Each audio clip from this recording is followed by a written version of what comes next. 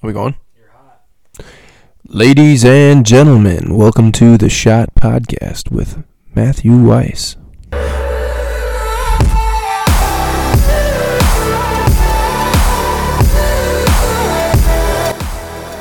I'm your host, Roy Green. Just kidding. God, Roy. Is your your recording going? Yeah, we're all synced up, or should be. So, hey everybody, thanks for tuning in. My name is Matt Weiss, and I am here with a very special guest, Roy Green. Roy Green, the third professional archer. Roy Green. Roy, how are you? I'm doing fantastic. It's Wednesday. It's 93 degrees outside, and we're in River Falls, Wisconsin. What could be better? Honestly, I'm not totally sure. It's a beautiful day to be in the Midwest with 93 degrees and 90% humidity. Well, hey, thanks for hopping on with me today. Super excited for our conversation. I have a handful of questions for you that I'm super excited to hear your answers and kind of run through with. And then I'm sure, per usual, our conversation will kind of carry wherever it goes, and hopefully we'll have some interesting stuff to talk about. So, as you know, on the podcast, our focus is mostly archery and filming your hunts and photography in general. So, to get started in the first half, how did you get started in archery? Oh, boy. Archery. So, hey, way back here. Way back to old, 4-year-old Roy. I was actually camping with my parents and our family friends in, Lake Chippewa, Hayward, Wisconsin. Okay, sure. And I had one of my dad's college buddies. They're into traditional archery, and they had brought some bows to the campground. I don't know if that's that might be frowned upon, but we're gonna go with it. We didn't tell anybody about that part. Yeah. So they brought some traditional bows, and I started flinging around with a little kid's 10-pound bow, and I think that's where it started. And I don't know. From there, I went got another recurve. And, went in 2007, 2008, got my first compound, started shooting. Actually, I got to go back. Before that, I did actually Olympic-style recurve archery for 4-H. Did you have Olympic aspirations? I think maybe for a little bit I might have. Okay. I quickly lost those, though. So you started out trad archery. Yeah, trad was where I started. Yeah. And then you switched to... And then from trad, my dad didn't hunt, and from trad, I wanted to start hunting, and my dad's friends were like, "Yeah, well, you better get him a compound because that shit's hard, you know." Yeah, especially when you're a young kid, you know, you're not pulling much weight, and so want you to actually kill something. Yeah, so my dad started hunting he actually started hunting with a longbow about 2 years before I started hunting. Okay. And then I got a Mission Menace compound. I think that was in 2008. That's what I started shooting on, too. You had a Menace as well? The old Mission Menace, man. The Great bow. Menace OG. I shot it for a long time. I did not shoot mine for a long time. Yeah, I did. I was too broke to do anything different.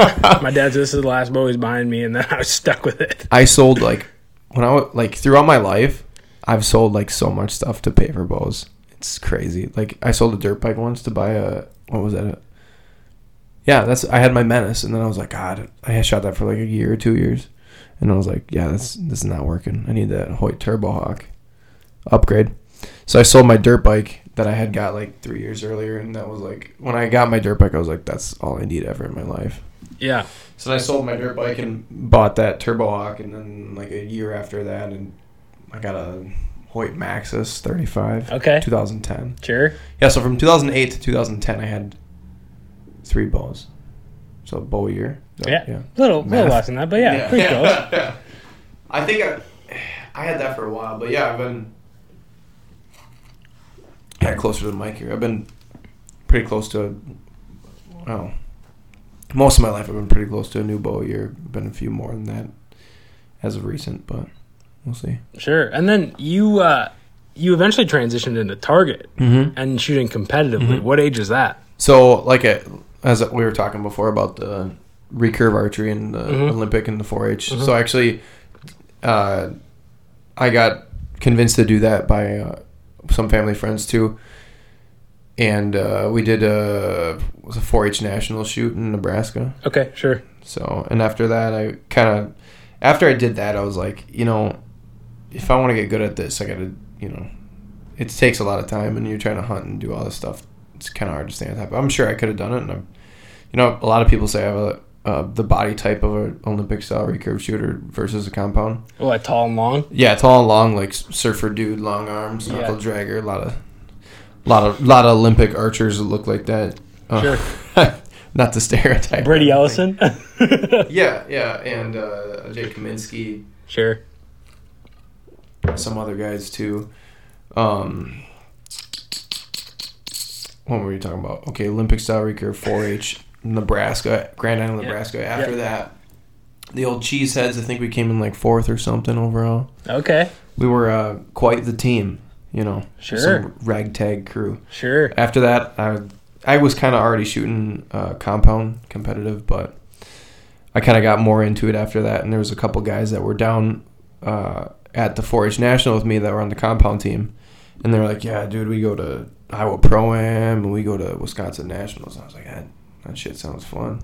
Yeah. So I got my Maxxis 35, went on old Archery Talk, got me a Sherlock Supreme, threw that bad boy on there, started shooting target, man.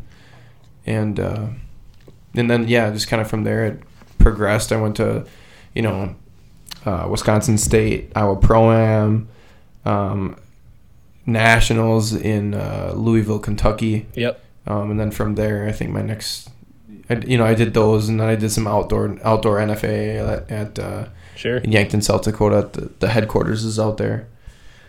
And then I was on YouTube, as I did a lot when I was a kid, watching tournament archery and stuff. Yeah.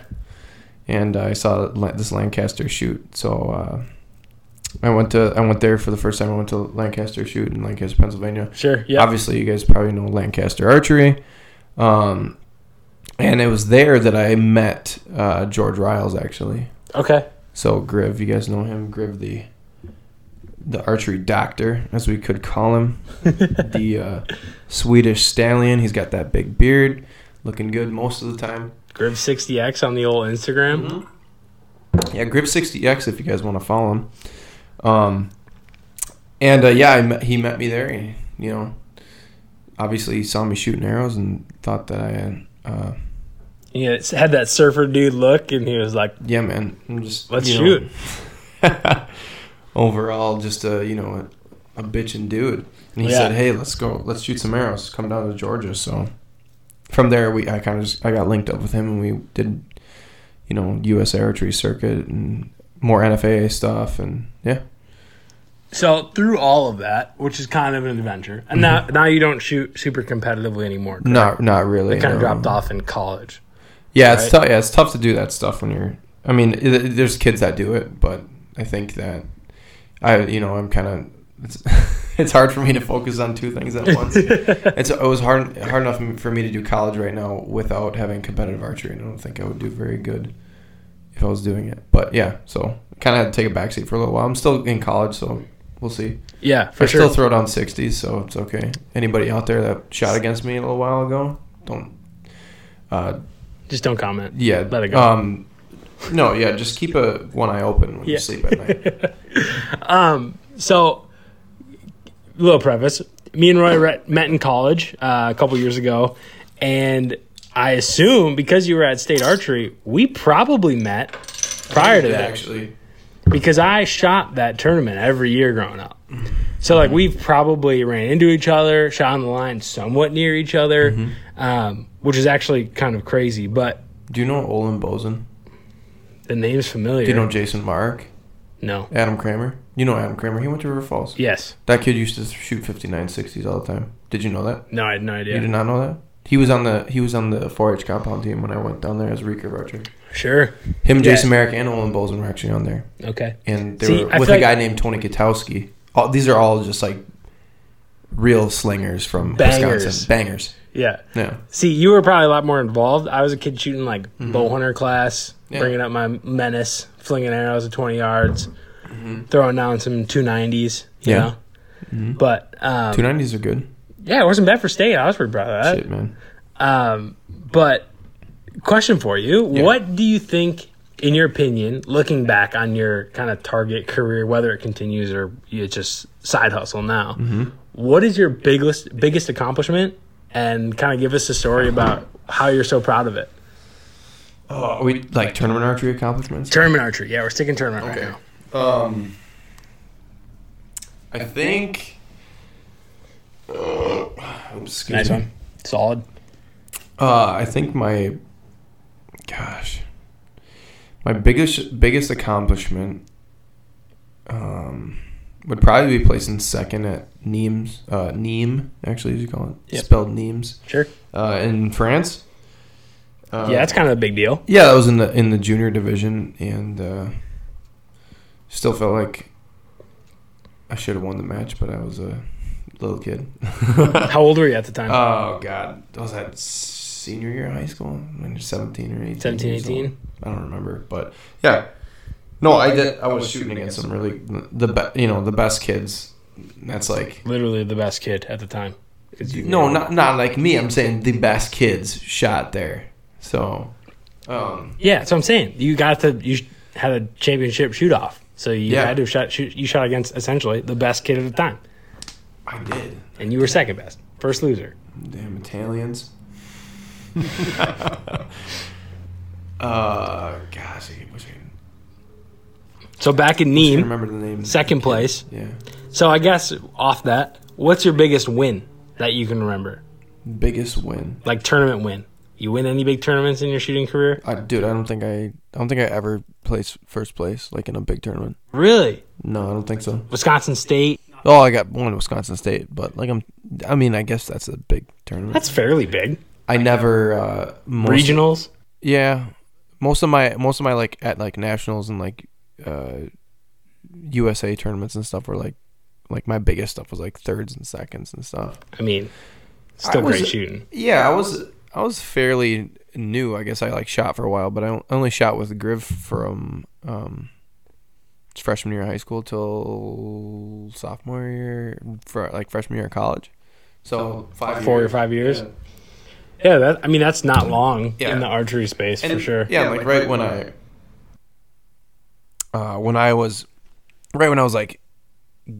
got out of it and started going to a 4-year university. That's like when I was shooting my best. I was shooting 60Xs indoors regularly with Easton X10 Pro Tours, which are smaller than a pencil. So, yeah. So and I'd still, I'll throw on a 60 every now and then. So you get lucky every once in a while. Yeah. So flip side of that, what's your biggest struggle in archery? Mm-hmm. Is it, and it kind of sounds like maybe part of it's just giving it the time it needs to stay proficient. But what do you think is your biggest struggle in it? Do you mean like my biggest struggle, like in my shot process, or anything? What do you mean? I'm thinking kind of the gripes that I have with the archery industry. Yeah, sure. Like kind of what you can go industry. Whatever frustrates you most about shooting. Oh, okay. I'm gonna do two things. I'm gonna do the biggest.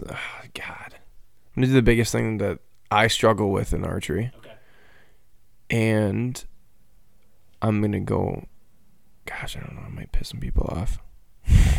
There's like I'm going to go to the biggest people that listen to this podcast. I'm going to go to the biggest thing that I don't like about the archery industry. Let's hear it. Which is, I don't want to sound like I'm complaining, but let's blow this episode up just for this clip right here. Okay. Biggest thing that Roy Green struggles in his archery shot. I shoot back tension, obviously. When I make a bad shot, I find that often it's because I'm leaking pressure. I'm in my shoulder. Okay.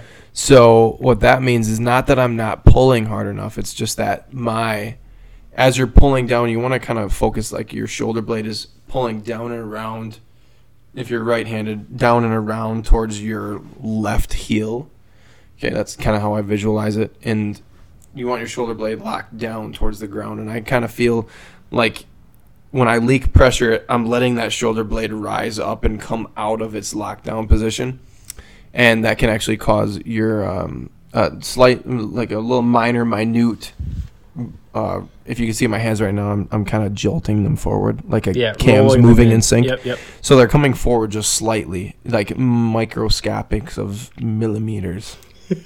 Math stuff. That's scientific. And that causes your pin to jump off the middle, and it oftentimes happens right before your release is about to go off, or that motion causes your release to go off, because you're talking about thousandths of an inch here. Yep. Thousandths of a millimeter, whatever the heck you want to talk about. So that pressure will leak, causing the pin to move just off the middle, and then bang, your bow goes off. I feel like that's one of the things that I struggle with the most, and I've struggled with that kind of a lot of my archery career. But sure, I feel like that's a common issue. I'm kind of on top of it. I feel like it happens more often than people think. They just don't know what it is. They're just like, my pin moved off the middle. And, I totally believe that. Mm-hmm. I know my shoulders creep all the time, mm-hmm. especially if your draw weight's a little too heavy or you just upped or something. Mm-hmm. Or your cam timing's off. It can happen a lot easier. Yeah, I feel like shoulder creep is huge. So I totally understand that. And I feel like that happens. I mean, my archery shot, I try to relax as much muscles that I can, and I try to use the least muscles as possible, lock out my arms, and when I try to relax so much, sometimes it just gets away from me a little bit. Yeah. But I'd say that's what I struggle with the most. Very insightful. I like the elbow to the heel. Elbow to the heel. I don't know if I've ever heard that before. Elbow, or I say elbow to the ass cheek sometimes. Okay. You're opposite. Am I allowed to swear? Of course. Oh yeah, I think I've dropped a few here. It depends on what audience you're around. Yeah, so opposite buttocks. So you're right-handed, your left buttocks, shoulder blade down and around to there. I like that. Get a nice clean break. Yeah. Bullseye. Every time. Okay. Gripe about the industry. Let's hear it. Okay. This is target archery industry. I'm not talking about bow hunting or anything. My main gripe about the industry, I feel like a lot of guys feel like, and this could, I feel like this could go to like other industries and stuff too. I feel like a lot of guys think that they are more important than they actually are. Oh, sure. Like an eco problem. Yeah. I mean, I feel like that's in every industry. I'm like, dude, we shoot arrows at paper. Yeah. Like, come on. Oh, for sure. Yeah. I mean, I think that's an issue in every industry, I would assume, especially when you get to that mid-pro level. Yeah. Right? Like, we're like, you're almost there. Getting paid to do it. Or, yeah. But you're not on the biggest stage, but you think you're a big shot. Yeah. I feel like college athletes get that way too. Mm-hmm. Yeah, but I noticed like kind of with the pros, the big shot pros, the guys who are like doing it, they're doing it week in and day out. Levi Morgan, Jesse Broadwater, sure, the top dogs. Yeah, they're great guys to talk to. They don't, their ego is so deflated. Sure. And I think they realize what you just said. Like, we shoot arrows for a living. It's a privilege. Yeah. It's a, and a lot of people think it's a sport. It's more of a performance, really, when you're talking about target archery. Yeah, I agree with that. Yeah, that's fair. Because I mean, you're really if you take the mental game out of it, you're really just shooting against yourself. Oh, I mean, especially when you're at the top level, it's just doing the same thing over and over and over and over and over again. Yeah. Like, because the dudes don't miss, like when you're at the top level. So you're literally just trying not to miss. Exactly. Yeah. Yep. I hear you. That's an interesting gripe. That is the gripe. That's the Roy Green gripe. Thank you for sharing. It's much appreciated. See who crucifies me for it. Kind of with your gripe about, or not your gripe, I guess your struggle with your form. Mm-hmm. To somebody who is getting into or maybe moderately involved in target archery, what is your biggest piece of advice?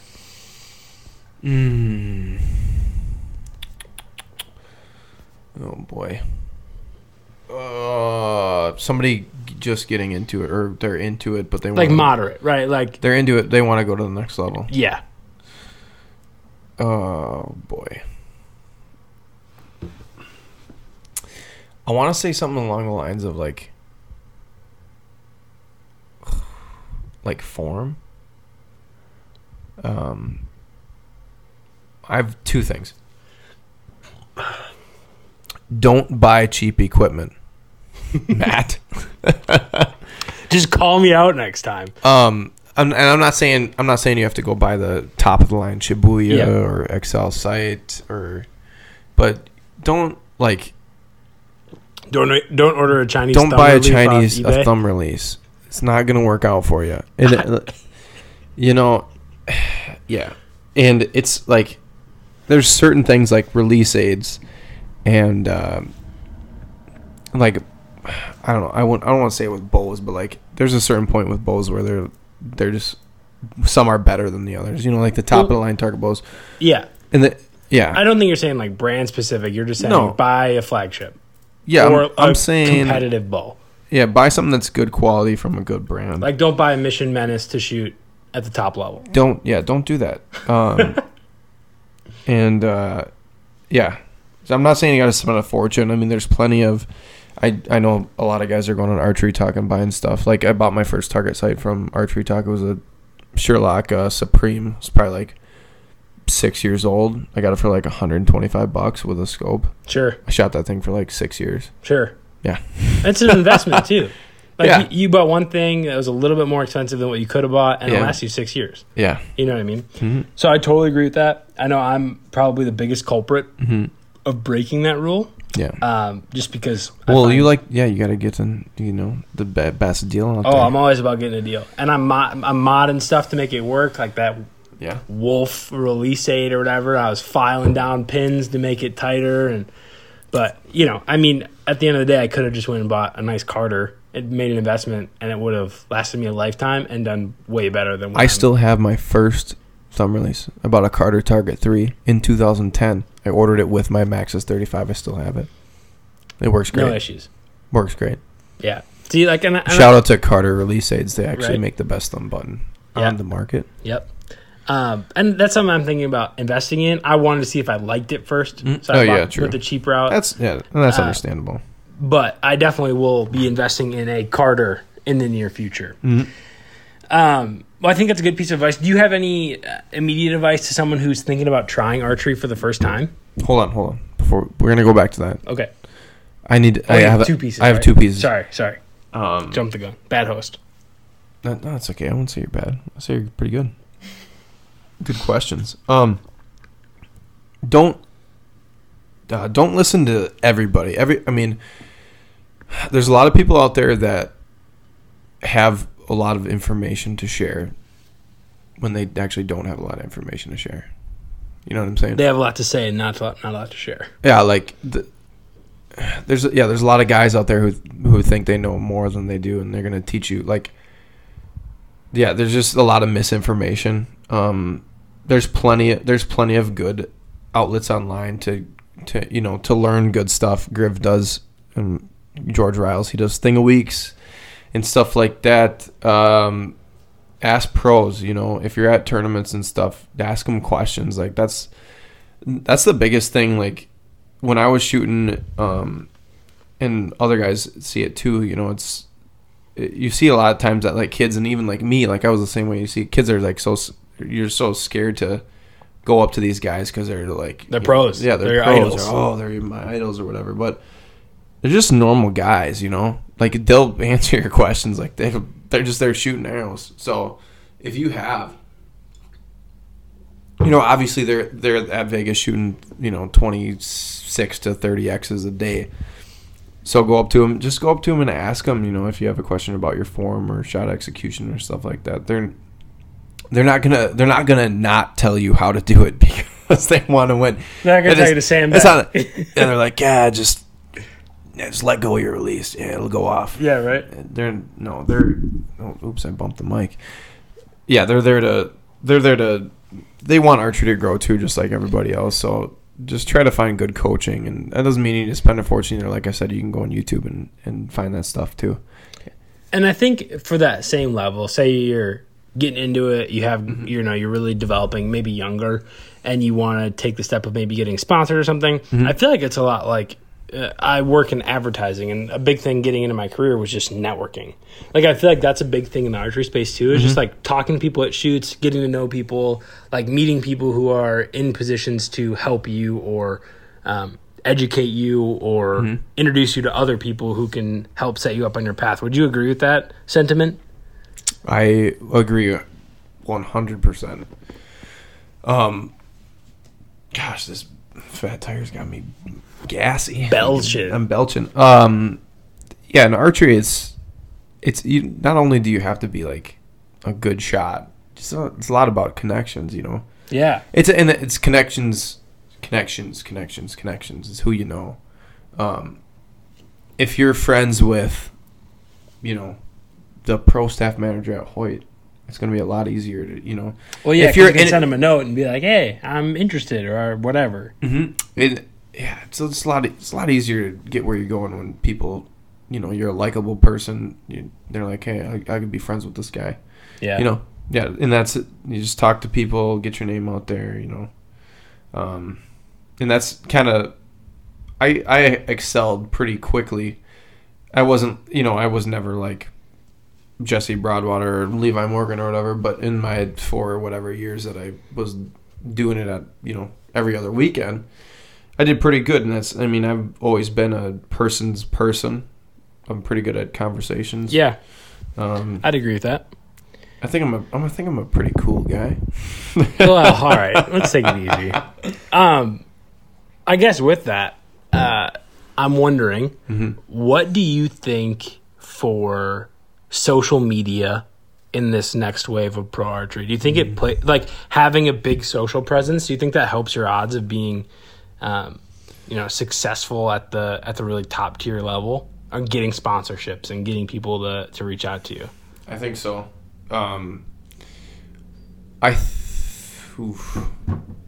So sponsors want, if they're going to sponsor you, they want you to sell stuff. Yeah. Right? Yeah. You're an ambassador. You are making people purchase that product. Yeah, you're a brand ambassador. And the more people you reach, the more you can push a brand or something like that, the more you're going to, you know, sell more of their products. And I mean, that's, to be honest, that's just the matter of fact, is that they're looking for you to sell stuff. So obviously the more Instagram followers or whatever you have, the more people you reach is going to help you a lot. If you're in, it gets to the point, like if you change like the stabilizer position on your bow, like you see if Levi changes his stabilizer setup, you'll see 20 kids at the next shoot. They'll be changing their stabilizer setup. Like you saw that, like the 10 degree down. You see that? Yeah. It does nothing to aim it. Not one bit. It's like they say it has like a pendulum effect, but Levi and Jesse and everybody ran that, and they're like, "Oh, dude, that looks sweet. Yeah, pendulum. Yeah." And all these kids were like, "Yo, yeah, we got to get that." Well, I think it's even like Chris B, for example. He was messing around with some crazy. I remember this. He was messing around with some crazy stabilizer on YouTube, and there were 800 comments about it. Yeah, there are 800 people. What are you doing? What is that? Why are you doing that? People are like, should I try that? Is that a new thing? And he could say, "Yeah, I love it. It's awesome." And there'd be next tournament you go to, there's 12 kids. 12 kids who are doing the same thing. Yeah. I would definitely say social media presence will help a lot, and it's kind of the same thing to go with the sponsors too. You know, if you're a likable guy, you like talking to people, and you know, you're not. I mean, shit, you can do good. Just got to keep going. Post once a day. There you go. The constant content. Constant content. Ask Kobe Hanley. That's what he talks about. I'm sure. So I guess transitioning a little bit, kind of maybe talking sponsorships, is there one piece of gear for hunting or target archery that you feel is a must-have? And maybe let's take it off the bow. I mean, you can talk handheld release maybe, but like off the bow, what is one piece of gear that everybody needs and why? Or one that you can't live without. One that I can't live without. Yeah, because I mean, nobody really needs anything, but what's one that you personally are like, that's a must-have? It's a tough one. It's a tough one, man. I can live without a lot of things. It's true. But there's something that you got and you're like, this actually makes a difference. Like this one piece, like literally changed the way I'm able to do XYZ. My whisker biscuit. Really? I'm just kidding. No, I love whisker biscuits. Everybody knows that. That's what you switched to. Yeah, I have a drop away on my VXR, but okay. Okay. Only because my whisker biscuit wouldn't fit with the Matthews Q-Light quiver. My arrows hit it. Okay. My 1 and 2 arrow hit it. So. Okay, sure. No, I'd probably go with my release. Okay. My Carter. What are you shooting on the Carter right now? It's an Insatiable 4. Insatiable 2 4-finger. Cut down to a 3. Yeah, can you talk about that a little bit? 2-finger? 3-finger? 2-finger. If I remember right, because I commented on it. No, it's a 3. It's a 3. I shoot a 2 sometimes. Can you talk a little bit about the mods you made? Because I know you have 2 releases. Yeah. One is a 3-finger cut to a 2-finger. Yeah. Hinge. Mm-hmm. And the other is a 4-finger cut to a 3-finger. Mm-hmm. So, actually, I have 2 True Ball HTs cut to a 2-finger. Okay. Mm-hmm. So, why? Why would you recommend it to somebody else, or is this a personal thing? It's, obviously, if your mom or dad or you spend a bunch of money on a release, I wouldn't recommend going hacking on it if you're not 100% certain. Sure. Obviously, I shot 2-finger for a while before I was like, yeah, I'm going to cut this thing. Sure. Because it's a big investment. Like my HT was like 100, I forget, I'm like 149, $150. Ain't cheap. Yeah, and they didn't make the brass in the 2-finger, and I shot a 2-finger, and I said, you know what, I love brass releases, and I love shooting this bad boy 2-finger. So my dad's actually the principal at the middle school in town, so I used to shoot bow in the shop, in the tech ed shop at night. Yeah. So after I would go to wrestling practice or whatever, I used to wrestle. Big wrestler. Yeah, or even after that, Big wrestler. Just be like at night after practice or whatever. Sure. In winter mainly. Yeah, those are some arrows. Yeah, I'd go into the tech ed shop and shoot arrows in there. Shoot 200 arrows a night or something. And one night I got the wild hair, and I was like, you know what? I never shoot this thing 3-finger anymore. So I went over to the old bandsaw. Fired her up. Cut her off. Then I went over the belt sander and polished her up a little bit. It actually looks good. It's rounded. There's no sharp edges. It's not professional. No. Well, you can tell it was at home, but it's really not horribly done. Yeah. It's great. I think there's more dents in it from me dropping it on the floor than there is... Honestly, probably. From belt sanding. So you commented on how you like brass. Do you just like the weight from the brass? Yeah, I like the weight. Okay. Mm-hmm. Okay. That's fair. I don't know why. I just like a heavier. I don't know that it actually makes a difference, though. I think it's a placebo thing. Probably. Most things are, probably. It's an advertising thing, I'm sure. Most of it is. I'm sure a lot of it is. 10-degree angle disconnect. Yeah, man. So, we're going to transition a little bit. We can talk a lot of target archery. Let's talk a little hunting. Mm-hmm. What's your biggest buck to date? I shot a whitetail last year. It was 155 inches. That's in Pepin, Wisconsin. That's pretty big. It was a 19-pointer. That's a stud. I took a dandy of a picture, though. He looks like 175 inches in the picture. Go follow him on the old Instagram at Roy Green the Third. I, not 3. Roy Correct. Green, I. Correct. I've actually been losing followers. What is that about? Well, losing and gaining.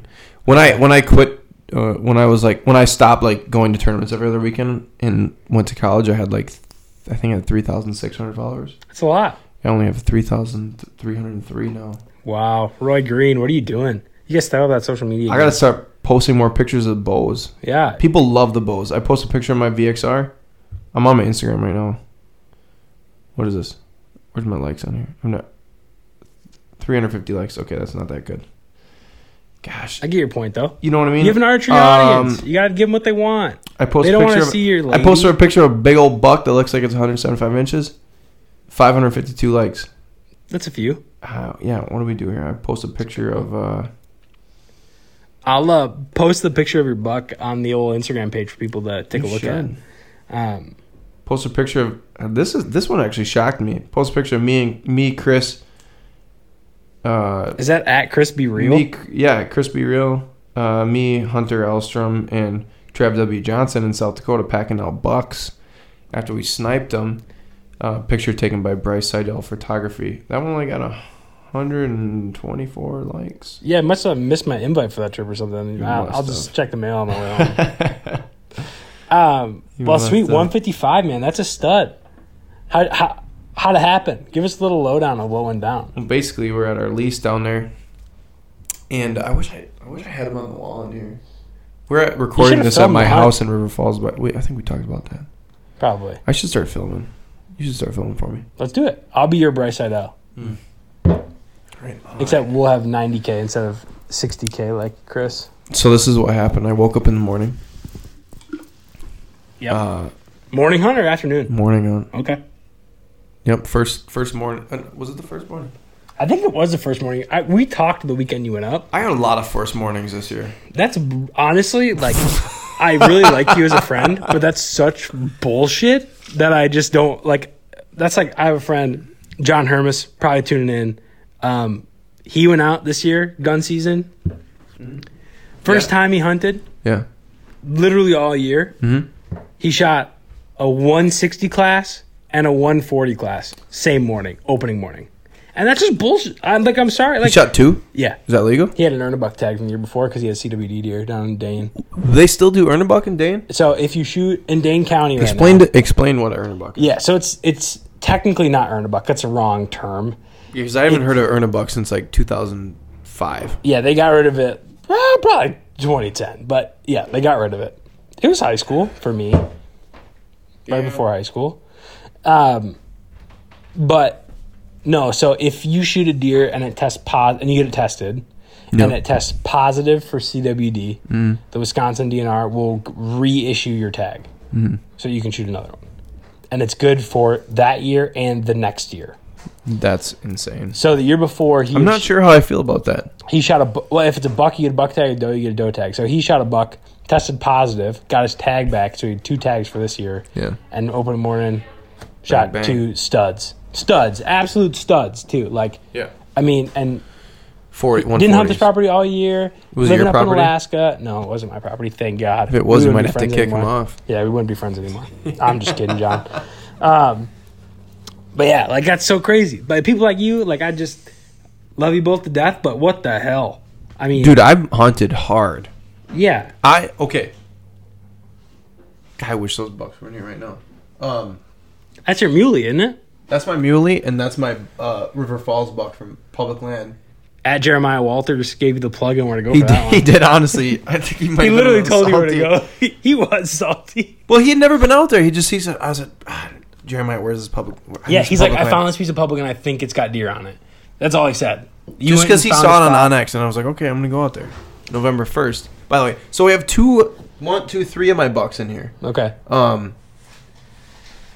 Where I mainly hunted, I've mainly hunted most of my life is in central Wisconsin. I ended up shooting a buck with my bow there this rifle season, and that was on opening morning as well. But Jeez. I shot my first buck there. Okay, in God, what year was that? I had to be like 11. That's pretty. Don't you have to be 12 to get your own tag? No. When I was 11, they started the mentor hunt. Okay. You know what that is? Yeah. Yeah. Where you can buy a tag and someone comes with you, but you can only have one gun between 2 of you. Yes. It's a thing in Wisconsin. You want to get another one for Matthew? Okay, thanks. Yeah, Shout so out I to shot Nathan- that. Nathan Vonderhaar I shot for that bringing buck. us beer. Ladies and gentlemen, what we're looking at is a spike with 2.5 brows. inch brow tines. 165 yards. Wow. Yeah. In central Wisconsin? Yeah. That's a pop, dude. Well, I was on a food plot. Okay. Yeah. It's a big food plot. Big food plot, like 165. probably that's like gotta be- 15 acre food Yeah, plot. that's Not 15 acre, 10 acres. that's dang near a field, brother. Yeah, that's a big field. Did you guys run this property? You plan it? We help out, but Okay. it's family friends. It's a property in central Wisconsin, right outside of Wisconsin Rapids, kind of Pittsville, Babcock area. Ah, sure. I got family that owns land in Pittsville. Really, On God. on God, no cap. No God, problem. we're throwing out all these. We'll have words. to chat about that off the air. People don't get the deets on where we're at, but Okay, so shot my first buck there, and I was 11 years old. How old am I now? 22. I'm turning. I'll be 23. So, yeah, a lot of years ago. Okay, I didn't shoot a buck from that buck because we always, it was like the rule there, like your first deer can be a small buck. After that, it's a wall mounter. yeah. Yeah. That's a common rule. Yeah, Especially and I mean, on shared land. if you're gonna take a buck, you're gonna shoot one that goes on the wall. And I shot in 2. What was it? 2000. Would have been 2011. Okay. I shot a buck there, and this buck was bigger than any buck in here. Beast. It was bigger a beast. than 155. Probably. Or I'm probably with the 155. It got killed by one of the other guys there. We got to go back. That was the next season. So I shot it. This was in a rut. I shot it. Ended up hitting in the no zone. And high and back. No, just straight high. Okay. I ranged where I thought it would happen quick. I ranged where I thought it was going to go, and then I actually walked in closer. So I ranged it. Bow or gun? With archery. Okay. Archery, yeah. It was like October 29th, actually. Wow. October We're 29th. Dates. 29th to 31st. Spitting facts. I was distraught, bro. Dude, I bet. I was tore up. Big chocolate horns. Yeah, so I shot him in the no zone. It was Sunday evening. Me and Dad had to go back because Dad had to work. I had to go to school. Overrated. My dad's college friend and his brother, the brothers who own this property. Sure. They stayed and looked, and they looked the next morning too, and they didn't find any blood. Okay. So Jim. Actually, I don't know if I should be saying names, but anyways, I already did. Jim actually shot him the next year in the same area. I think he scored like 146 to 8 inches. It's a pig. Yeah. Especially for that part of the state. It was very typical, too. I think it was a 10-pointer.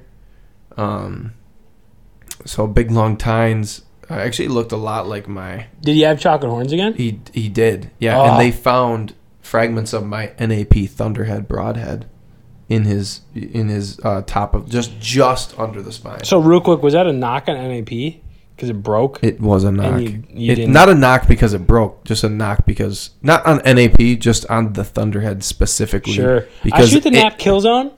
Love it. I love the kill zone. Probably one of my favorite broadheads of all time. Killed a bunch of does and one buck with a kill zone. Yeah. Well, which is the next bucks I shot after that. And it came out before the no collar rage, so it was the only no collar option. They're better than a no collar rage. I agree. They have more. There's more sharpness. Yep, I still shoot it. It's that airplane grade aluminum or whatever the heck they advertise that they use. Yeah, my gripe with the NAP Thunderhead is that they're just not accurate. Like okay. Sure. Got a lot of wind drift. Just I don't know. They have a long ferrule. They don't spin well. They're cheaply made. And I don't care if your bull is tuned. I mean, even when I shoot them, I can't get them to shoot a group. So there you go. I mean, I shoot a group, but it's like arrows. It's like a pie Robin plate. Hooding arrows at 30 yards versus shooting a pie plate. Yeah, honestly. So my next question, I think you already kind of answered, but it was your most heartbreaking moment in the woods. And I think it's going to be hard to top the no zone 140 class buck with beautiful chocolate horns.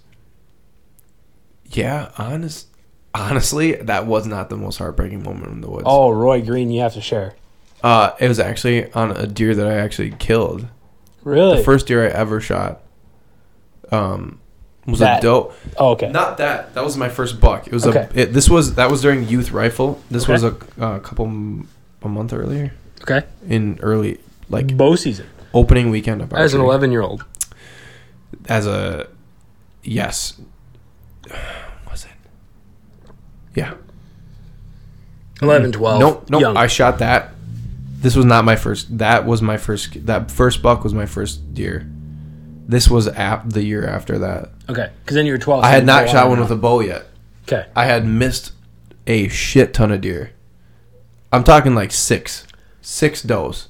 Ouch. Yeah. Clean misses or just like... Cleans. Wow. Nope, I did hit one. Roy Green knows how to choke. Forever and ever and ever. Yeah, I did. Dude, I sucked. I was very bad. And were you shooting target at this point? No, I wasn't. I was not. That's good. I was not shooting target. I was so bad. I clean missed like 5. I wounded 1. It was like a high gut shot. And that's just gonna happen when you're a kid getting into it. You gotta learn. I think it was the only 2 deer that I've ever wounded.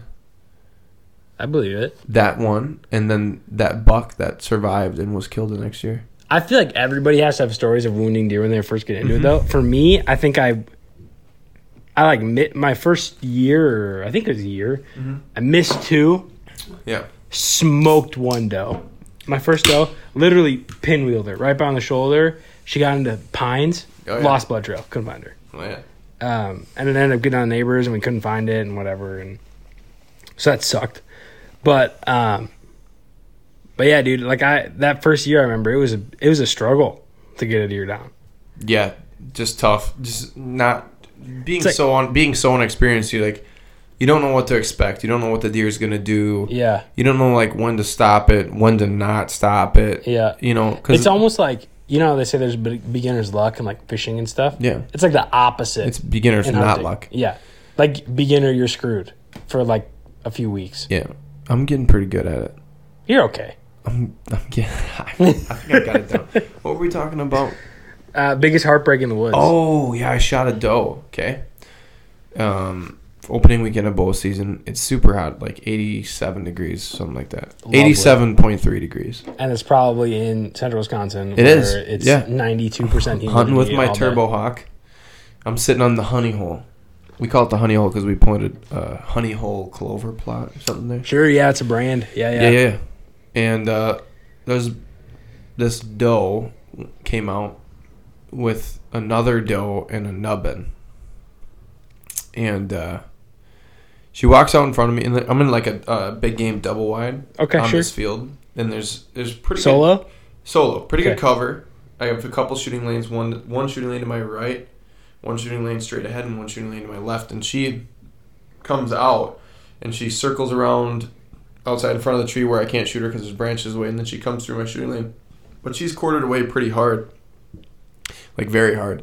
And I pull back, and I let her buck. She's eating perfectly still. And I shoot her, like, my arrow goes in, like, right at her back hip. And, oh, no. Yeah. And I'm like, I shot her in the ass. Literally. I was like, I shot her in the ass. I know she was quartering away, but not that bad. I said I shot her in the ass. And Texas hard she shot. ran away, and I called my dad, and I was crying. You were crushed. I was like, Dad, I hit one. I messed up. I'm never going to kill a deer with my bow. I don't like people say harvest a deer. I say kill it because you kill it. You take its life. Yeah. And he was like, oh, he said, and God bless my dad. He was like, don't worry. He got out of his tree stand and came there. Yeah. And we went in and we talked about it a little bit, and we went out there. And we went out there and we followed the blood trail. There's pretty good blood because when it actually happened, it was quartering away so much. It went in by the hip, hit the femoral artery. Nice. Went through their guts and then went into the opposite lung.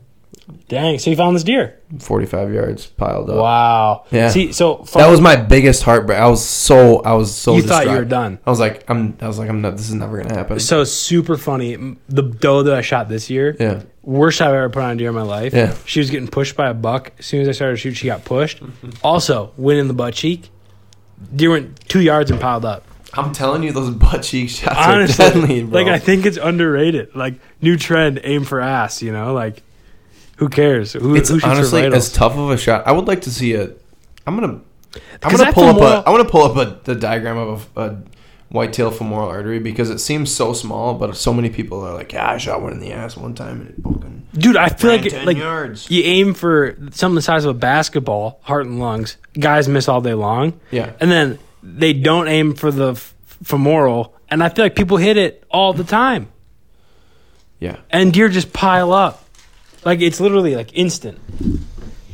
So, yeah, I'd be interested to see this diagram. Mm-hmm. But... yeah, man. Femoral artery. Is it a big one? It's thick. It's right on the old hipper. Okay, so, transition quick. Mm-hmm. For those who don't know, Roy Green used to work as a bow mechanic for a fair amount of time. Yep. Quick question. Since a long time, yeah. Your thoughts on tinkering at home, doing it yourself, figuring it out, versus taking it into a bow shop? I know you work there. You're probably a little biased. Mm-hmm. But what do you think is the best choice for somebody who really cares and somebody who really doesn't? Mm-hmm. I think if you don't know what you're doing, you can get yourself into a lot of trouble. It can get expensive fast. Oh yeah, because dangerous. Because archery shops charge by the hour. Most of the times, if it's a big job and it doesn't take an hour, you're still gonna charge. They're still gonna get it out of you. Yeah, it can be dangerous too. You can lose fingers. I mean, you're talking about a lot of stored energy in these things, and they slip, and I see it all the time. These guys using these, going on Archery Talk and building their own homemade bow presses. They're using a ratchet strap to pull limbs together. That shit scares me, man. I don't know. I mean, if you know what you're doing, you watch enough videos, like you can obviously figure it out. But I would say try to get some formal training first before you go ahead and jump into it. And I feel like the bow shop, we're not going to name any names here, but the bow shop you worked for a while, everyone was very willing to teach you about stuff. Yeah. Kind of show you what was going on. Yeah. You could ask questions. Just go in and ask. If you go to a good archery shop and the techs aren't dickholes, they usually help you. If a guy ever came in and he was like, "Hey, how are you doing that?" I would literally explain to him step by step. He's like, "Hey, I've always wanted to know how to tie a D-loop. I just run through my process and how I tie a D-loop." Or he'd be like, "How do you I see your back serving that, the serving on the string where the string stop is hitting your string. How you doing that?" And I'd run through him how to do a back serve and stuff like that. Or tying a peep or things that you can definitely do at home. Those are definitely things you can do at home. Things like taking your bow apart or changing limbs. Gets a little bit more. You might want to seek professional help, or your local Roy Green, he could help you out maybe. Call up your local RG3 and see what he can do for you. Yeah. Cool. Well, I think that's just an interesting topic for some people to think about. But just kind of staying on the hunting trend, do you have any goals for this season? Oh, yeah. I got tons of goals. Let's hear them. Some of them. I want to I'm going to South Dakota to hunt mule deer again. Must have missed the invite again. That's okay. I'm just kidding. You gave me one. I just didn't apply. You didn't. What's just weird about South Dakota, apparently, if you guys didn't know, a bunch of the locals out there were mad at all the out-of-staters. Really? And that's why you have to apply. It was over the counter 2 years ago. I did know that. Yeah. But so they made it so you have to apply by April 1st. It's a lottery draw, so it's pretty much guaranteed. But you still have to apply, so it takes 100 numbers down. Yeah. Which is good for me. I have a very good spot. Yep. Me and Christopher are going back there and old Hunter Elstrom. Sure. Well, I'm sure Bryce will be there, but if you need another camera op, let me know. Maybe I'll tag along. What do you think that mule deer scored I shot last year? Mule deers really throw me off for score. They do throw you off. Compared to whitetails, so I'm going to be conservative. So I'm going to guess 120. Oh, come on. Dude, it's 4x6. Or if diehard muley guys would say a 4-point. Really? They go to the lower number. Yeah, it's a true 4x4, and the brow tine doesn't count. Oh, so it's a 4x4 with some stickers. With some junk. With some trash. I'm from Midwest, so that's that's a goddamn Wisconsin 10-pointer right there. That's a 10-pointer right there. That's some bitch. That scored 137 and 5/8. Really? Mm-hmm. Okay, I told you I was going to shortchange you, though, because muleys throw me off. So I wasn't that far off. Yeah. Mm-hmm. It's a beautiful buck. Yeah, beautiful buck. Hunter actually has video and pictures of him in early August. With Really? Velvet, yeah. Running around his bachelor group. That's super cool. Yeah, man. Yeah, I'm shooting a bigger one. I'm shooting a... That's a goal for you this year? You want a bigger one? Yeah, but I'll shoot a smaller one, though. Okay. For sure. You're filling the tag. You ain't wasting the tag. I'm a tag filling some bitch. So I assume you ate the mule deer. I haven't ate all of it yet, but I've ate most of it, yeah. Compare mule deer venison to whitetail venison. I think it's sagey. Really? Yeah. I mean, that's what they eat. I can taste the sage. Really?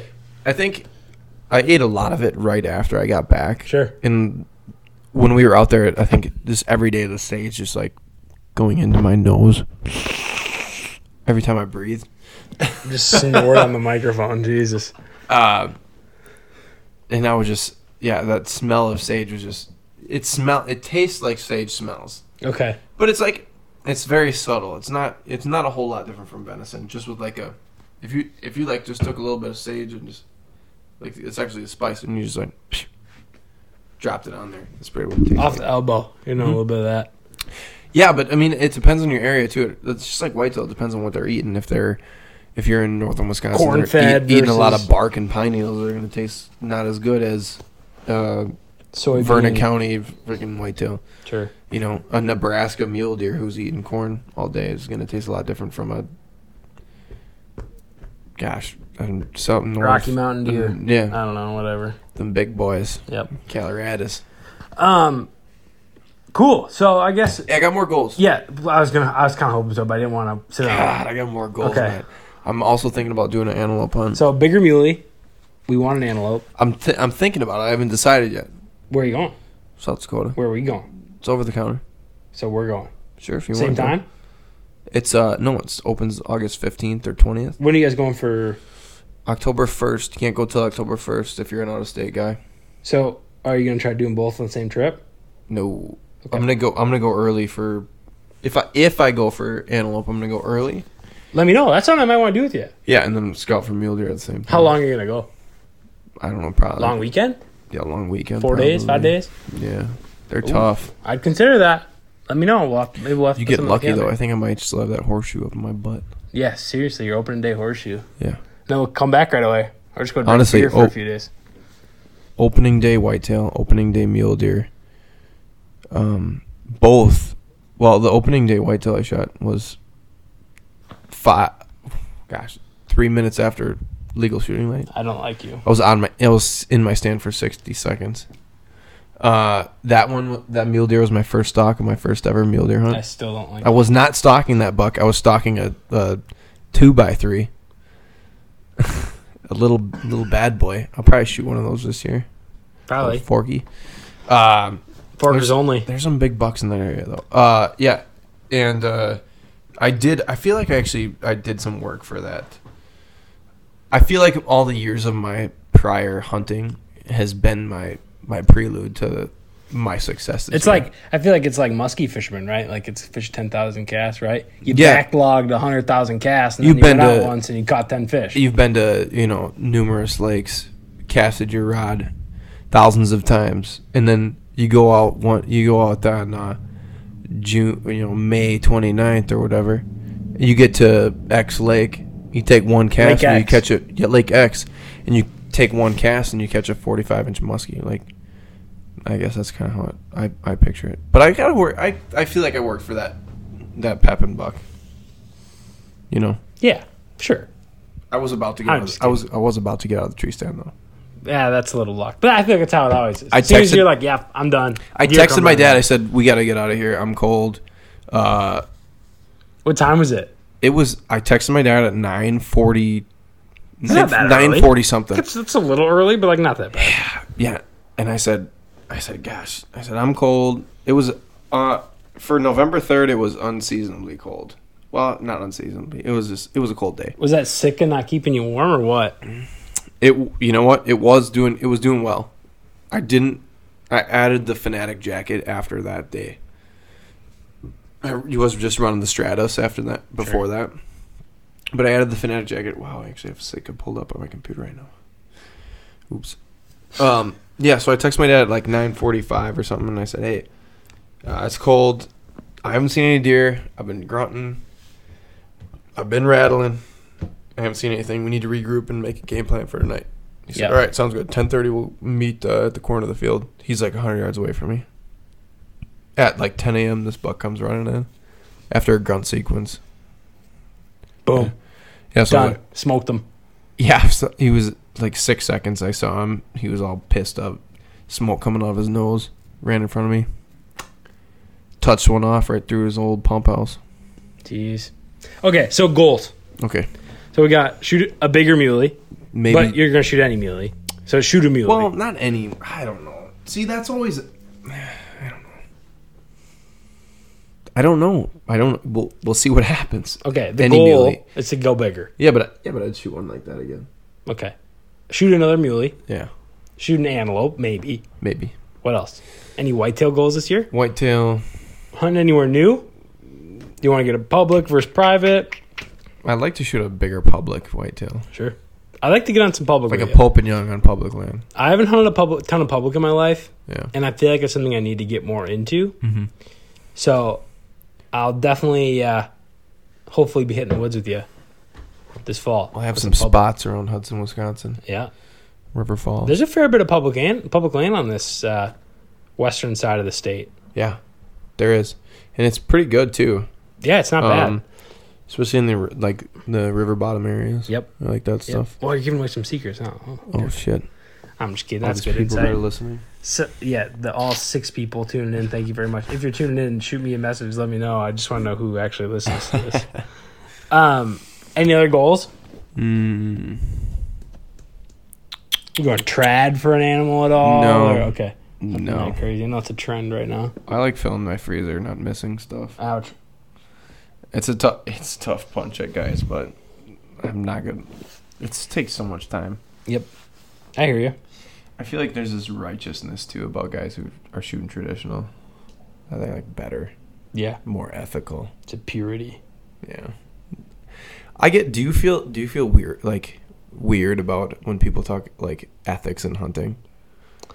Yeah, yes and no, right? Cause let's get into this a little bit. Okay. Honestly, so my honest thought is, if you're gonna bring up ethics and your point is to make it the most ethical kill of all time, like as possible, yeah, you should only hunt with a gun. Yeah, right. Because a gun, 99% of the time, is gonna kill faster and more efficient than a bow. But I think there's some heritage and skill and attainability and pride that, and obviously I'm not bashing bow hunting. I prefer bow hunting. So do I. But I just think it's a fine line to walk because, I mean, it's the same argument as people who say like, oh, we do it for population control. Yeah. Right? Like, okay. That's a tough, that's a cop-out answer. That's a tough thing because, then if all of a sudden tomorrow the DNR was like, yeah, well, the population they're doing fine. Like, we're good.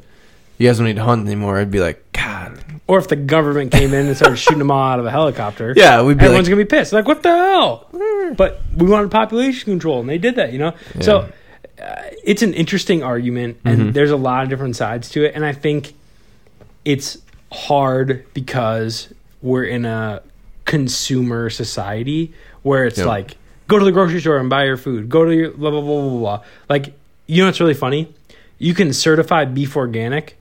There's no way in hell you could certify a deer organic. No. You know why? Because they're eating GMO soybeans. They're eating all this other stuff. They're eating stuff with pesticides on it. Like, it's... For sure. Like someone could be like, well, my beef's organic. And you can't say that about something that grew up in the wild and is truly wild game.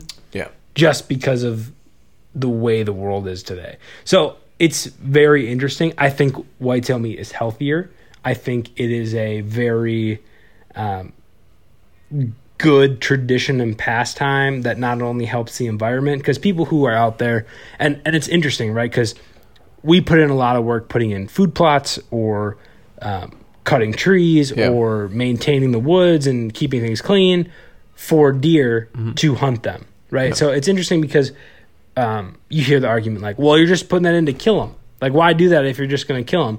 And it's like, when you're truly a hunter and conservationist, like, I'm trying to make the woods a better place for the wildlife. For the wildlife as a whole, the whole herd, not just that one animal that you harvest. Absolutely. And it's not even like just whitetails, right? Like, I'll plant food plots that benefit birds and turkeys and all this other stuff that benefit off this thing that I'm doing. Yeah. But yes, I am doing it to hunt in the long run. So circling back to kind of the whole ethics point, it's interesting, but I think people need to realize, or should realize, we wouldn't be alive today if our ancestors didn't hunt. Yeah. And if your argument is, well, you don't need to hunt now because there's beef, like, then you just don't understand, and that's okay. Yeah. I'd recommend trying it. Get out in the woods.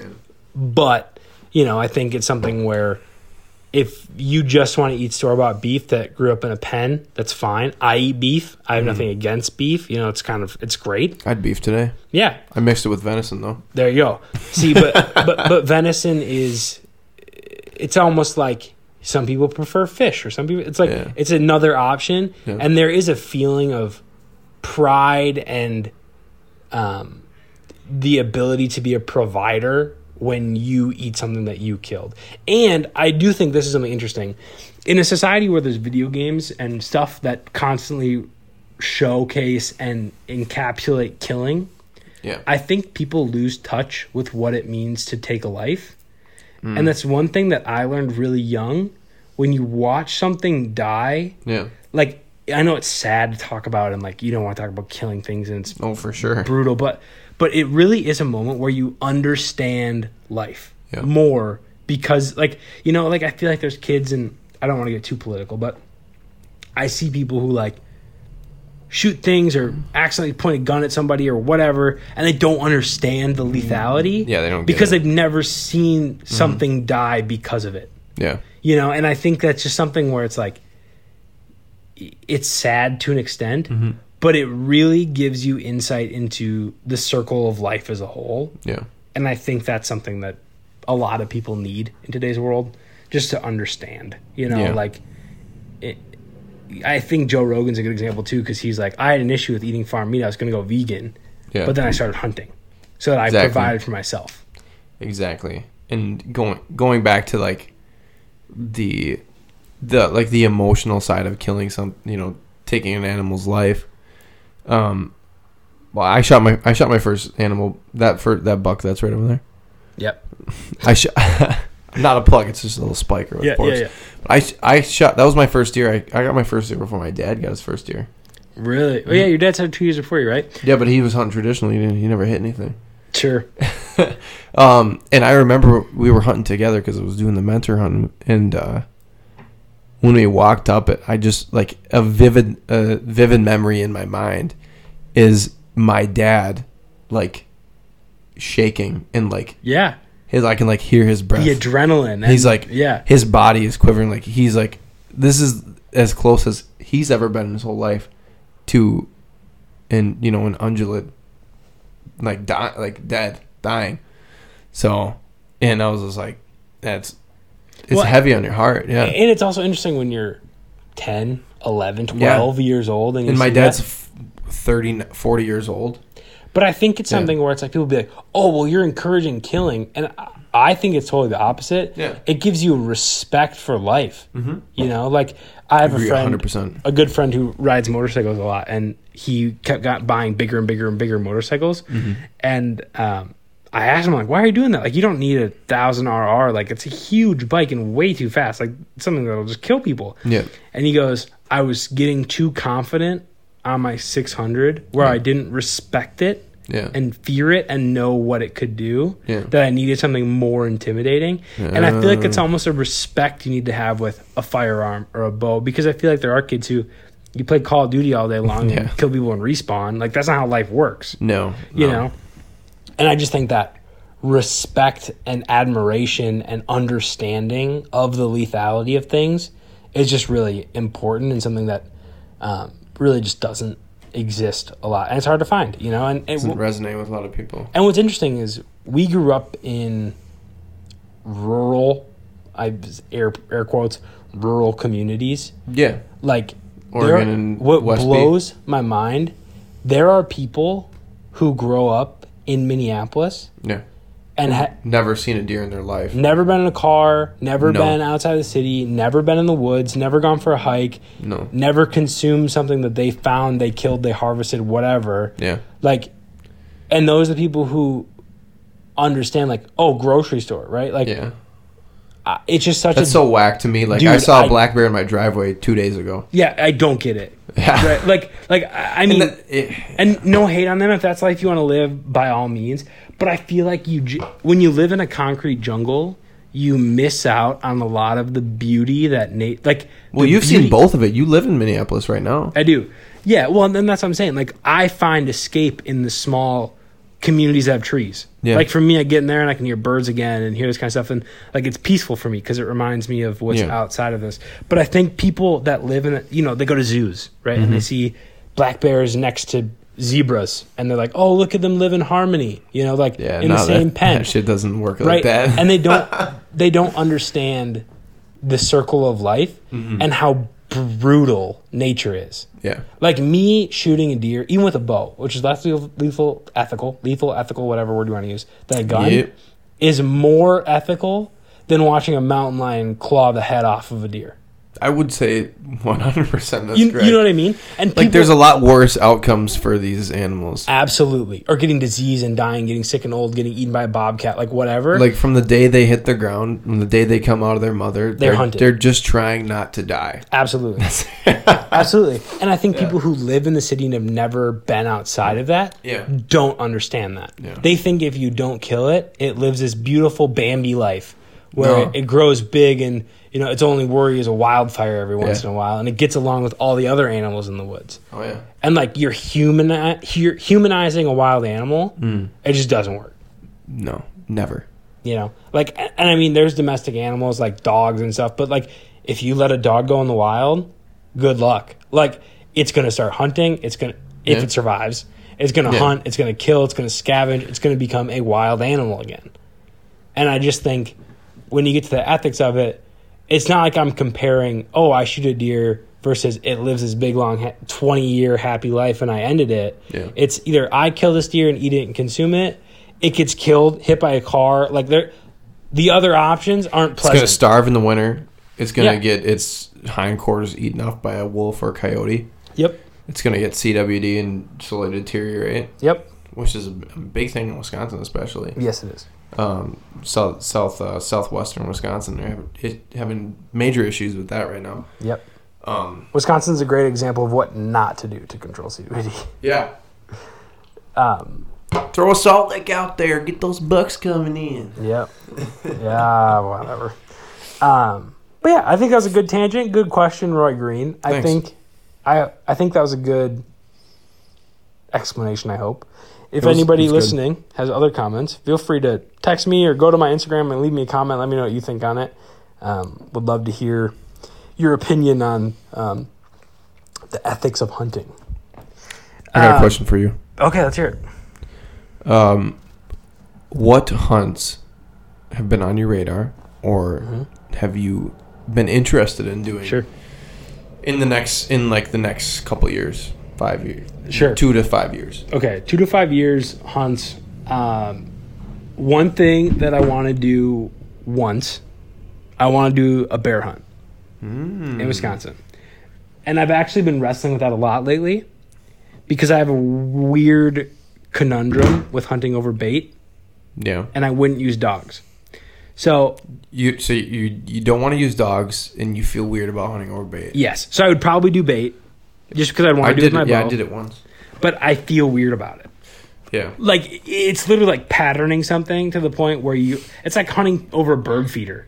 It's like shooting chickadees off a bird feeder. Yeah, to a certain extent, yeah. You know what I mean? And I struggle with it back and forth, but that is something I would like to do. And then I want to do a mule deer hunt, which I know we've talked about a lot. Yes. And we'll probably end up doing that together at some point. But that's on my list. One thing I want to do with my dad is actually, it's funny you brought up antelope, is an antelope hunt. I want to take my dad out. I feel like it's something that we could do relatively easily, pending whatever. I've heard if you hunt water holes, it's not super crazy. Not really. Hard. No. So it's something I'd love to try to do with him. And there's a lot of hunts I'd love to try to do with him before he gets too old to do stuff, and before I get too busy with my job, you know, so that's something that's definitely on my radar, is trying to get out and do some hunts with him.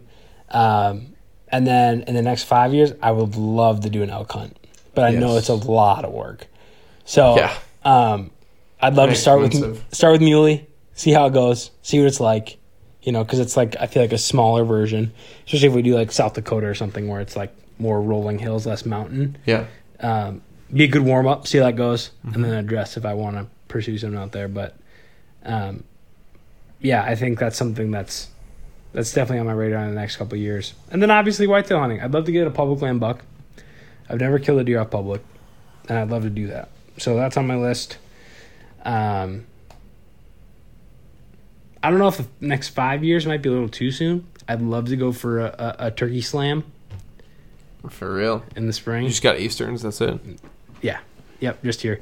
I've only shot one Eastern. I've only shot one turkey in my life. Really?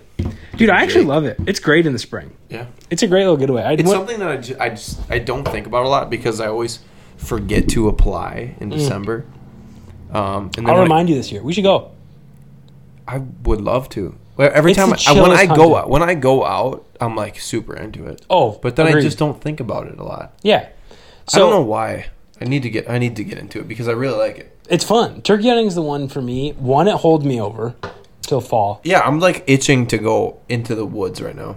And two, it's the easy, like if you want to, like, and one thing I think is really big right now in the industry or needs to be, and I feel like maybe isn't getting enough attention as it should, is the power and importance of being a mentor to people around you to get people into the sport. Yeah, that's so true. We're all you can't be selfish.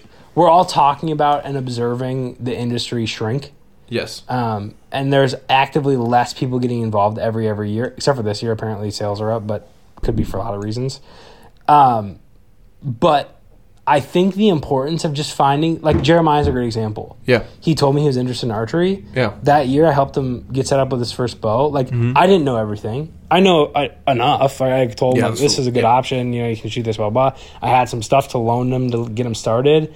And then I just took him hunting on property I had, and he shot his first buck of his whole life. You know what I mean? And like, it's a great, yeah, right. Beginner's luck.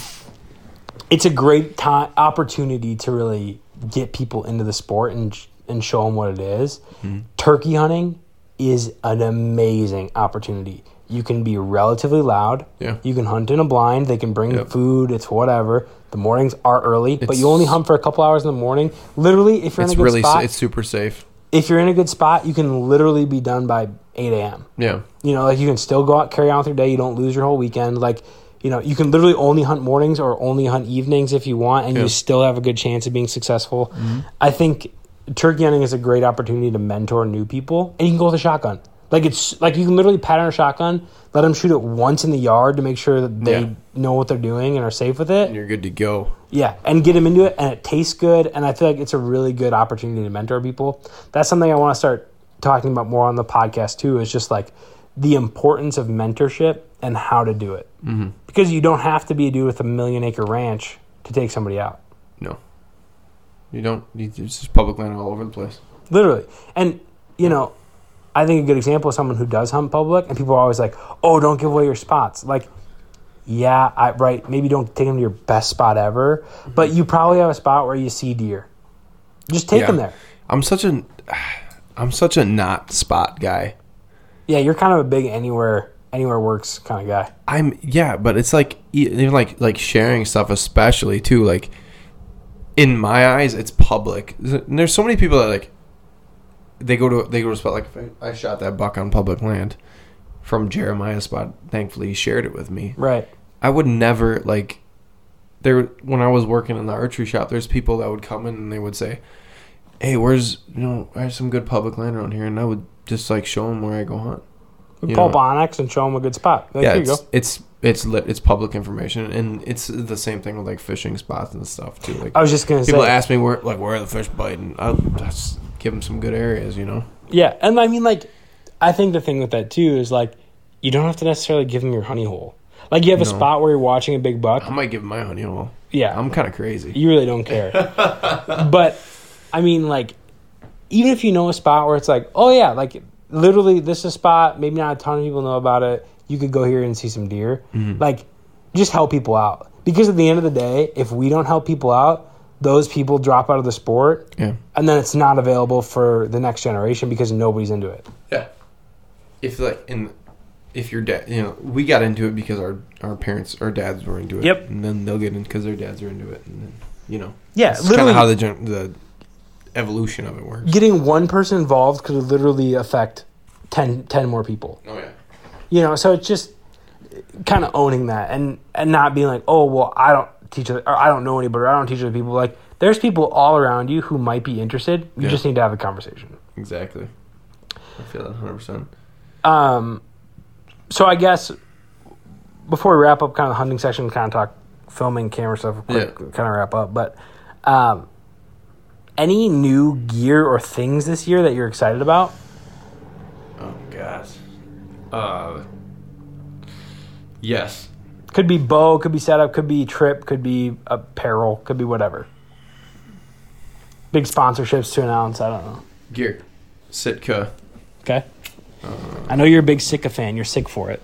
I'm so sick for it. I'm actually a gear nerd. I love new gear. Sure. I like Sitka's new bino harness. Okay. I think it is sick. Do you have it? No, I'm about to have it. Okay. It's got Molly stuff on the sides. Oh, sure, Molly webbing. Yep. Removable pouches on the sides for things like bear spray and rangefinders. Sure. You know what I think? Kind of starting to transition into filming. Mm-hmm. I actually think a chest harness, it would be a great option for carrying camera gear. I know Bryce does it. I think I think so too. Like even like a Army Ranger or military guys wear, like a chest rig. Yeah. Yep. Yeah. And that's kind of where I feel like they got the chest harness, bino harness from. Is that kind of like military style chest rig that carries ammunition? Probably. But I think like you could have like pouches for your lenses and stuff, and like one for your camera. Yeah, if you're rolling DSLR like what I do, like absolutely, like the middle harness, the middle spot for the body, and then the bags for additional lenses. Or if you're somebody just getting into it with like a camcorder, you could literally fit that in one of the sleeves and then just carry it with you all the time. Yeah. And it's always on you. So I think it's kind of a cool option for that too, as well as keeping your binos close, what it's built for. So. Oh, yeah. I like that. I like the Sitka Mountain Optics harness. Check it out. $149. It's a little spendy. One size fits all. What are your thoughts on the old Sitka KUIU First Light? I know you're kind of a Sitka guy, but do you think at this point there's a huge difference in brands, or it's all pretty good? I feel, you know what, I've had contact with the KUIU stuff. Sure. I like the KUIU stuff. I think the Sitka and KUIU stuff are very, very high quality stuff. Good stitching, good materials, a lot of science. But that's the thing I like about Sitka a lot is they actually put science behind their stuff and publish the science. They do. They show you what the research is. They prove it. They're like, this is why this is good shit. Yeah, and I've like I've said, I'm a Sitka guy. I run all Sitka stuff. I've touched the KUIU stuff. I don't know a lot about it. The First Light, honestly, I've been around guys who have First Light on, but I've never really that's Meat Eater out there. Felt it and touched it. The Meat Eater guys taking over the industry as fast as they can. I feel, and I could be completely wrong, I feel like the First Light stuff is, and I've heard from guys that it is still good stuff, but not as good as Sitka and KUIU. And like I said, I could be completely wrong because I've never had. You don't have that's I don't third personally. Party. Third party. I don't have personal experience with this stuff, and I'd try it. I don't know. But listen, just as the host here, I just like to jump in and say, if any of these brands are thinking about sending me a sponsorship, maybe some free gear, I love them all. I'm open to try everything. I'm wearing a Sims hat currently. I own some Sitka. I own some First Light. So I don't own any First Light. I own one KUIU t-shirt. I don't own any KUIU at this point. But we can change that though. Just let me know. Okay. I'll send you my P.O. box. I own a lot of Sitka stuff though. To the 6 people out there who don't know what I'm talking about, that's fine. Thank you all for tuning in very much. So the last section here, as I talked about, podcast is kind of about archery, hunting, and then shooting and filming. Because you got to get the shot. Get it? See, you get the shot with archery, you get the shot with the camera. You got to get the shot. So have you filmed before your hunts? Mm. And what made you start and stop, if you did? I've never seriously filmed any hunts. Okay. What? No, I haven't. Not any of my hunts. I filmed a few hunts for Chris. Okay. One or two. Okay. like in the early days of Chris Be Real. Yeah. Casual plug. Wearing the merch and I am actually. I'm wearing the your homie. Is it the 7 panel? 1, 2, 3, 4, 5. I think it's 5 panel. 5 panel. It's the classic surfer dude. You know, it's a green. It's a sharp looking hat. Looks good. I don't know how I felt about it at first, but I'm kind of digging it. It's a good look. Yeah. Yeah. So I filmed a few hunts for Chris. I think me and some of my buddies have filmed some unsuccessful hunts in the past. Somebody filmed a doe kill that I shot. Okay. And that's pretty much it. I've always been around it. I've always wanted to get more into it. I just haven't for some reason. Sure. I have a YouTube channel domain. Sure. That I haven't posted any videos on. Sure. It's called Roy Green. There you go. If you're on the old YouTube, look up Matthew Weiss and join my 34 subs. I thought you wouldn't hit 100. I want to hit 100. Oh, you haven't hit 100? No. Oh, you're almost there. I'm a third of the way there, Roy. That's a long What's way. Chris at? Like 80K or something. God. Shout out to Chris if you're listening. That's we gotta get rookie together numbers. soon. We might see Chris 2 weeks from now. Yeah, I know. We're gonna try to get together and shake some hands, get some babies. Maybe we'll do a podcast, podcast or 3. Well, he's probably got a bigger podcast that we probably do, not mine, but you never know. Yeah, we could just film both at the same time. We can send you the audio. That's fair. We was talking about getting like an Airbnb in Duluth. Oh, dude, you gotta let me know if this is happening. I'm pretty sure. I'm pretty sure it is happening. Okay, well then you just need to formally make an invite and make sure other people know that I'm invited. Okay.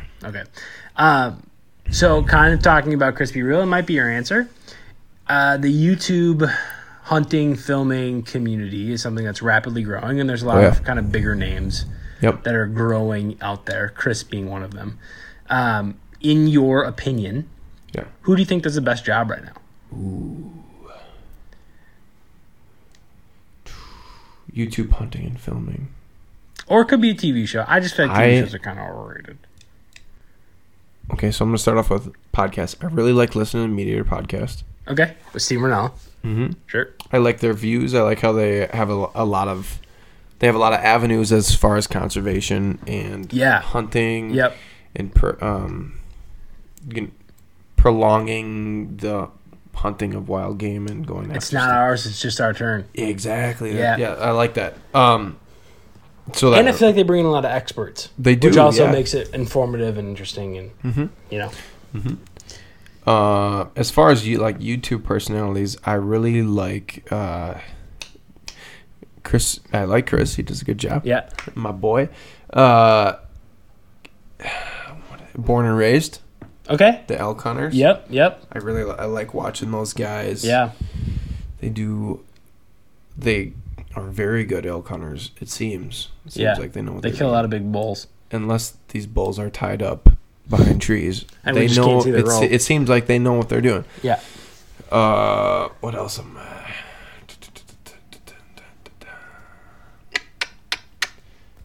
That's kind of who you got off the top of your head. Kind of who I got off the top of my head. I'm sure there's more than I'm missing because I spend most of my days thinking or watching hunting videos on YouTube. So sure. Yeah. Well, I think that's fair. I think those are some big players in the game. I think the hunting public does a good job of putting out constant content. Those guys grabbed an area of the hunting cornered media it so fast. And cornered it. They got it. Literally instantly. Oh, the public land whitetail hunting, just going and a turkey tour, they do enough, and they're constantly rolling out content. Literally, content is king, and they are king of content. And that's a testament to what they do. Yeah, if you like content, if you post, and you just 1 a week, 2 a week, 3 a week, whatever, you just keep going. They will come. Yeah, and I think blue collar guys really attached to that because they don't run around in expensive hunting gear. They could if they wanted to, but they don't on purpose. So, more power to them. Yeah, absolutely. Get after it, and they shoot deer. Yep, that they do in some very interesting ways too, which is cool. Yeah. And I'd say that'd be a thing for more guys to think about. There's those guys. They don't half the time they don't wear camo. They go to random public spots and they still shoot deer. Yep. Just put the time in. The only investment they make is a ghillie suit. Literally, that would be my biggest hunting advice to people, is just put the time in. Literally, you can't kill them from the couch. If you put hours in the tree, you're gonna shoot something. But you gotta think, people were killing them in blue jeans. Yeah. I mean, yes, the camo helps, but if you just sit still, they'll come. There's sometimes when I'm sitting still and they still see me. For some reason. I hear that. So kind of on how you've been around it a lot, haven't really got into it. What do you think are your biggest reservations in filming? Like filming your hunts and why I don't want to? Yeah. I don't feel like I don't want to. I just feel like I don't. Or like, why don't you? Like, like hesitations or borders maybe that keep you from doing it. Maybe I just feel like, I don't know. I just feel like, that's tough. I feel like it won't be like super good quality like right away. I think that's part of the like I would love to see something that I made be like, it's right on the money, like a crispy real production. Yeah, I think, and a lot of people see that, and that doesn't happen when you don't have a Sony A7 IV or whatever the heck they're called. 3, but yeah, A7, whatever. They have. I think they just dropped the 4, but whatever it is. Yeah. So, I mean, but here's the thing. Yeah. Yes, it helps. Mm-hmm. No, you don't need it. It's more about the storytelling and the editing, and that's something that right away, like, plug to Chris, he killed it right out the gates. Yeah, he's a super creative guy. Yeah, well, he had a good look. He had a good editing pace. Yep. He was able to tell a story, captured a lot of footage. Like, I feel like he's always filming. Yeah. Mm-hmm. Oh, yeah. And that's something that I'm trying to get better at, because I do a lot of filming from the tree, but it's kind of like the before and after I need to get better about. So, yeah. Huge props to him for doing that. I think it takes a lot of work. And having a cameraman like Bryce who kills it, I think also makes a big difference. But yes. So for you, what do you think it would take to kind of get you to start doing it? Someone who's willing to edit for you? You want a new camera? What do you need? I don't know. I think I've. It's always been something I was like, I'm gonna do this. I'm gonna do this every year. I just don't do it. And then I think I don't know. I think if I just. There's the hassle and pain in the literal ass of actually doing it, of self-filming. Yes, because it's literally like shooting the deer twice, because you literally have to get him in frame, make sure he's still there. Maybe I'm scared that I'm not. Maybe I'm scared that I'm just gonna miss the deer. It happens. It sucks, does, but it happens. And I don't know if I'm ready for that. Or like the buck that I shot this year. No SD card. Yeah, didn't film it. Literally had the camera on the whole time. You didn't have an SD card in there. That sucks. My camera is I have the A7 III with 2 SD card slots. That's so rip. Both were empty, and I had none in my bag. Just like the biggest. And literally, as soon as it happened, I was like, I'm killing a deer today because I don't have everything I need. They're going to show up, and I watched deer all morning. Did you film it even though you didn't have an SD card in there? I had one GoPro with an SD card in, and I hit record, but the file got corrupted, so I have literally nothing. What? Did you move the SD card from that to your A7? Micro SD card versus regular SD card. It doesn't work. And I didn't have an adapter. So, yeah, I was up shit creek without a paddle. But, yeah, and then I shot that buck, which was a decent little buck. But, 120? Yeah, right around. Probably on the smaller side of that, but pretty close. But, yeah, I totally get the reservations. I mean, it is a ton of work, but I really do enjoy it. It's something I really look forward to on it. So let's get together and make some videos. I'll film and edit for you, and you just got to kill shit. All right. I like that. Vice versa, too. Yeah. So, I got to kill shit first, and then we'll make that one. So, last question that I kind of ask everybody who comes on the old podcast is kind of an out of the blue. All right. 100% honest opinion, off the cuff. Yeah. What are your thoughts on my content? Oh, gosh. Your videos suck. Okay. Your podcasts are terrible. Okay. I need you have the worst guests. No, I like it. It's very reminds me of Chris's videos, actually. And not that they're exactly like them. No, it's just I like the creative aspect and the difference from everybody else's stuff. You know what I mean? Sure. And I feel like that's what people like to see a lot too. They don't want to see this like the whispering to the cameraman. I got him, folks. Give me a second. I just shot a big ass deer. That whisper, and it's the new stuff and the. I don't know how to explain it. I like it. Well, I feel it's good stuff. I feel like something that I did try to emulate or pick up from Chris is, and kind of something I thought even before his channel blew up was just like, there's this. I watched the trend in fishing happen first. Yeah. Where it was much more cinematic quality. Yes. New upbeat music with fast like edits. The bass fishing guys. Yep. Like the Guggen Squad was it. Oh yeah, that happened. I remember watching those guys when I was in high school. Yep. When they were first blowing up, I saw them and I was like, man, they had like trend. They had like 25,000 subscribers. Yeah. Yep. Like, for sure. And I was like, they're gonna be big. And watching that trend, I was like, God, someone needs to do that in the hunting industry. And it was kind of around the time I started actually making videos. Yeah. But I just simply didn't have the time or content to really keep up.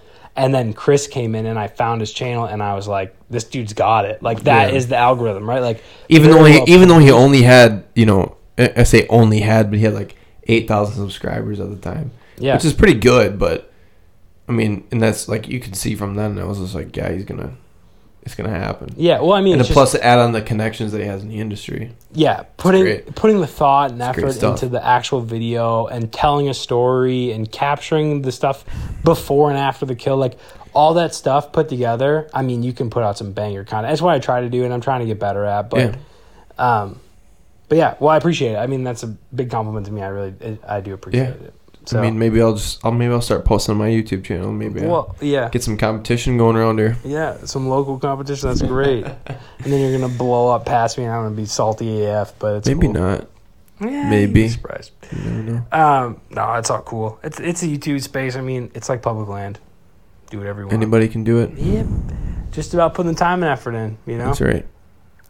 Well, that's kind of all I have for questions, Roy. Is there anything that you would like to chat about before we wrap up? I don't want to take up all of your night, but any other topics you feel like is important, or anything to say to the people tuning in? The people tuning in, no, get out there, hunt, do as much hunting as you possibly can. Do it for me. That's all I gotta say. For Roy Green III. Yeah. That's it. That's all I got. Cool. All right. Well, huge thank you to Roy for jumping on the podcast today. I really do appreciate it. Oh, can I say one more thing? Oh yeah, go ahead. Okay. Yeah. I do have a final concluder. Okay. Yeah. If you guys ever have any questions about hunting or archery or anything, don't be afraid to send me a DM. I don't think I've ever not responded to a single DM unless it was spam. So send it away. I'll answer some questions for you. Yeah. Cool. There we go. Yeah. So yeah, huge thanks. Really appreciate you hopping on. I think this was a really good educational episode with some cool content to talk about. So looking forward for this fall to get out in the woods with you. And everybody, feel free to hit him up.